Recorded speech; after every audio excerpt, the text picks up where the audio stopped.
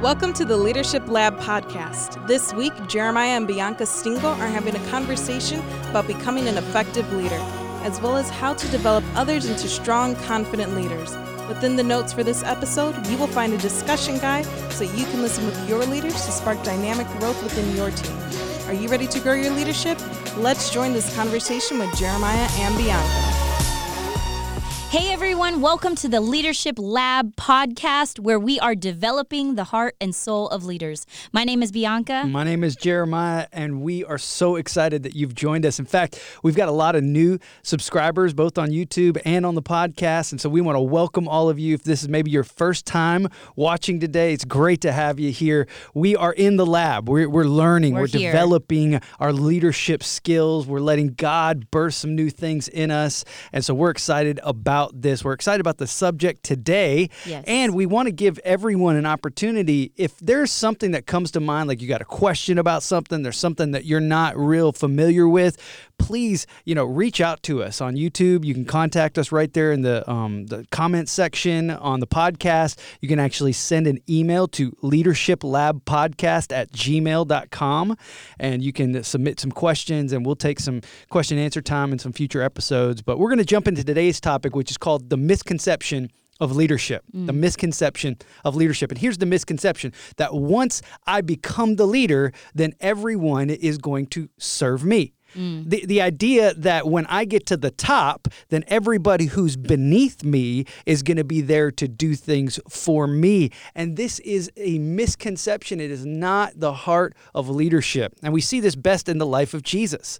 Jesus says, for the Son of Man, he's talking about himself, he's God. He says, for the Son of Man did not come to be served, but to serve and to give his life as a ransom for many. And it's so important because he gave us something that we couldn't attain on our own, something we couldn't give to ourselves. And that's what we do as leaders, is we come into the room to serve people. We come into the environments that we're in with this posture of, I want to benefit them. That's good. There was a guy named Tommy Barnett. Some of you may be familiar with him, some may not. He's a pastor of a mega church in Arizona. He's the founder of the Dream Center, which is now spread across the country and around the world.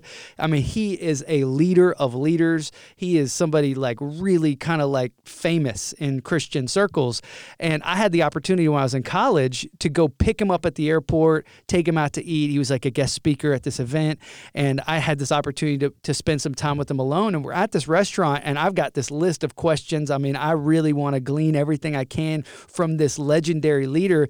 And we're out there to eat, and I didn't even get a chance to get to any of my questions because Tommy Barnett was asking things about me. And I was brand new to following Jesus, brand new to any kind of leadership environment or anything like that. So, I mean, really felt like nothing to share, but he really showed how much he cared about me because of the questions that he was asking me. I mean, he would just ask all these questions, and I was really drawn in by the fact that this important person took the time to know me.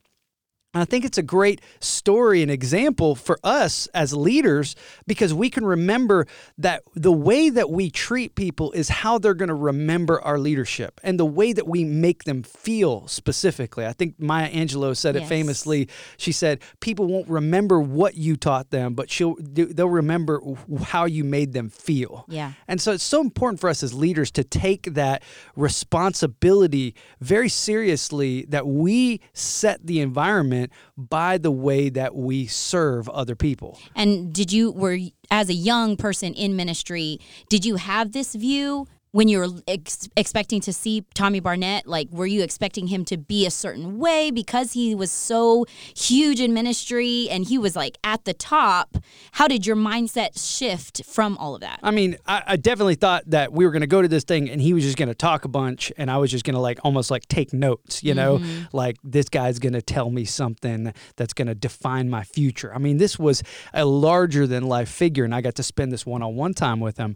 But it was exactly the opposite. I mean, the way that he just came in and just made it all about me rather than making it all about him. And that's really the heart of what I learned from that encounter, was the higher you go in leadership, and we're going to talk about this higher lower thing, but the higher you go in leadership, the further up you are in the organizational chain, the actual greater your responsibility of servanthood becomes, not less. Yeah. So the person who's brand new to a staff or to a team or something, they're not the people who are supposed to be serving everybody. Right. You always see in like maybe a movie or something like that, like the intern that's there, it's like, go get coffee for everybody because you're just the intern, Right. Well, this idea is we're kind of taking that, we're kind of flipping it upside down, and we're actually now putting the leader at the bottom. Yep. And that's what Jesus said. Jesus said, I'm the greatest. I mean, he was God. He said, but I came to serve. Yeah. I didn't come to be served. Mm-hmm. And so what he's setting an example for us is he's flipping this leadership hierarchy upside down. Picture, if you can, that there's a triangle, and it's like a pyramid. And at the top is traditionally what we would say is the pinnacle of leadership. It's the top, it's the CEO, it's the pastor, it's the head, whatever it is. And then down at the bottom are the people who may not be viewed as important or as in charge.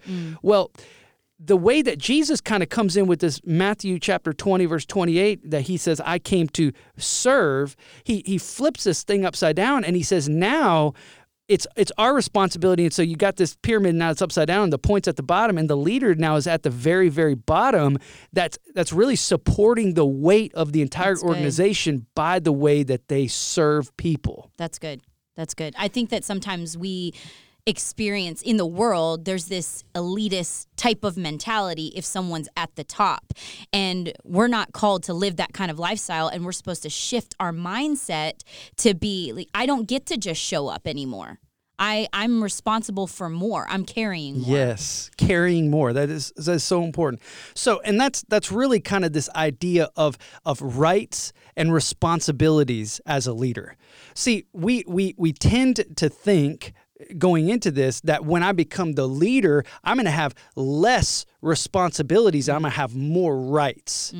Like, I'm going to have the right to make my own schedule. I'm going to have the right to spend the budget dollars the way that I want them to be spent. I'm going to have the right to do it like this. But when you come into this servant leadership mentality that Jesus introduces, you're now saying that I have more responsibilities and less rights. That's good, yeah. And as pastors, we feel the weight of this regularly, and I think all leaders need to understand what this looks like, because now I have forfeited my right to some of the things that I used to be able to enjoy, because now I'm carrying this responsibility. Yeah. I mean, everywhere I go in our community, I'm the pastor of Living Water Community Church. I can't just act however I want to act. Right. I can't cut people off in traffic and tell them that they're number one. Like, I can't do that with the wrong finger. With the wrong finger. I can't do that because now I'm responsible for more. Right. And I've forfeited the right. So the higher up, if you want to use it this way, the higher up you go in leadership, the more responsibilities you carry and the less rights that you have. Yeah. And I think that as leaders, it would serve us well, and we've said this before, is that great leaders learn how to take 100% responsibility. That's good. And if you're a leader, it's so important that you just constantly just look in the mirror and see how you're doing. And if there's something wrong in the organization, if there's some dysfunction, there's holes in systems and things like that, we need to take responsibility instead of saying, oh, it's their fault, or the reason why we didn't do this, or the reason why this didn't happen, excuse, because excuses just keep us from reaching our full potential. Yes. But if we just learn how to rip off the Band-Aid and say, okay, I'm going to look at it, I'm going to own up to it, and I'm going to take 100% responsibility, then we actually have a chance of getting better and growing. I think John Maxwell says it best. He says, everything rises and falls on leadership. Yes. And as a leader, that's what you have to do. You have to look at everything that's happening inside that organization, inside that team, inside that church, inside that whatever it is, and say, it's all my responsibility. All my responsibility. So as the lead pastor of a local church, everything that happens, from the way the parking lot looks, to the lights, to the cleanliness of the bathrooms, to the friendliness of the greeters, yes, to the sound of the music and how loud the volume is, to the kids ministry and the check-in. I mean, there's everything that has to happen. It's all on me. Yeah. And so when somebody comes and says, hey, I've got a problem with this right here, I don't pass it off to somebody else and say, well, that's somebody else's problem. No, I'm the leader. Yeah. And I take responsibility for that. Yeah. If they're having an experience that's less than what we would say our values are consistent with, then I just got to own up to it. And I got to say, well, somewhere along the line, I, as the leader, didn't do something that I should have done, and now I've got to go fix it. I got to take responsibility for it. And one of the things is our responsibility as leaders is to bring clarity. And that's usually where it gets muddied. That's why we experience something and it wasn't to the standard that we thought we communicated, that we thought we shared our expectations. We go there and we experience it, and it's less than satisfactory. Yeah. And so as a leader, as you mature and you gain these responsibilities, you immediately, instead of just blaming someone, you look and say, okay, what was I not clear about? This is a clarity problem. That's here, good. and a communication problem Yes. on me. I have not done a good enough job clarifying this role, clarifying this area to this person. So that's how I can take responsibility. And you know what? It's so healthy in these relationships, because then those that we're leading see that we're not perfect. Yeah. We make mistakes too. And it's important that you say, hey, I messed up. That was totally on me. I'm so sorry. I will try to do better. I'll try to be clearer in the future. And it just keeps a healthy, ongoing, honest conversation so that we can keep growing. I think it could be said like this. Real leaders don't pass the blame onto their people. They cover their people. That's good. So as a leader, it's my responsibility to provide a coverage or a safety for the people that are inside my organization. As a leader, and I'm giving oversight over them. It's where I'm sheltering them. Yeah. They feel safe. Yes. Like, he's not going to throw me under the bus. If something goes wrong, he's not going to stand up in front of everybody and say, "Hey, it was so and so who did it." Mm-hmm.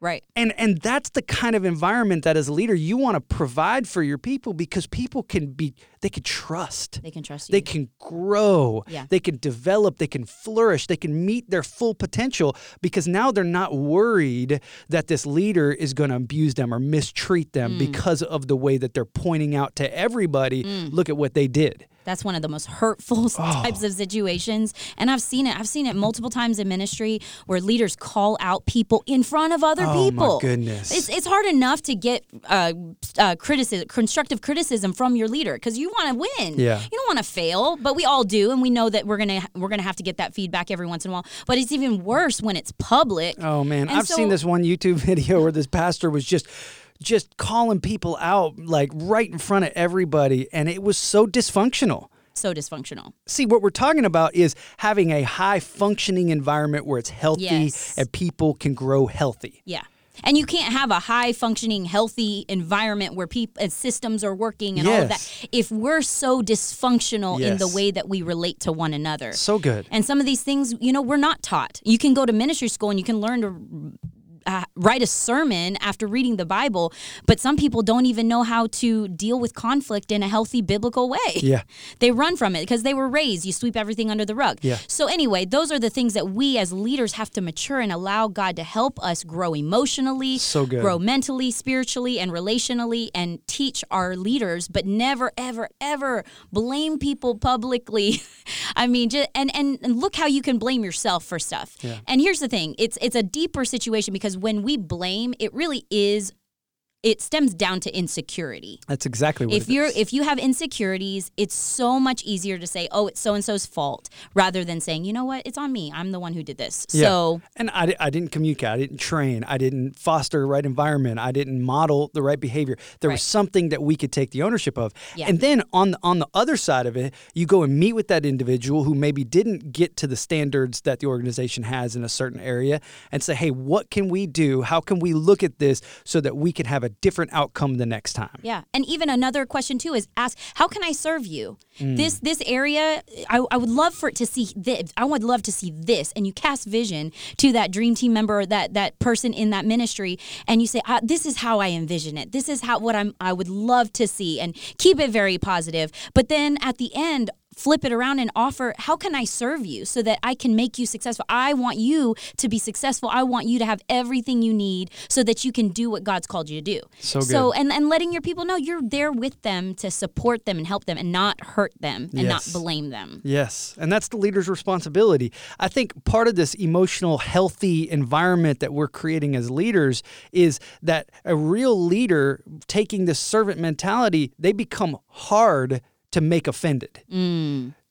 A leader shouldn't be easily offended. A leader should be someone who, man, you can step on them, you can do things wrong to them, you can continually, make things a certain way. And it's just like, it just rolls off my back. Like, it's just not a thing. Like, I'm not going to let it get down in me. That's good. And that's that insecurity thing, is dealing with those roots that we have in us. Maybe we were raised a certain way. Maybe we always saw someone just totally write somebody off and say, I'm never going to talk to them again. And so we've never had someone model for us a healthy way to handle this. And so as a leader, we've just got to keep doing that and keep moving that direction. That's good.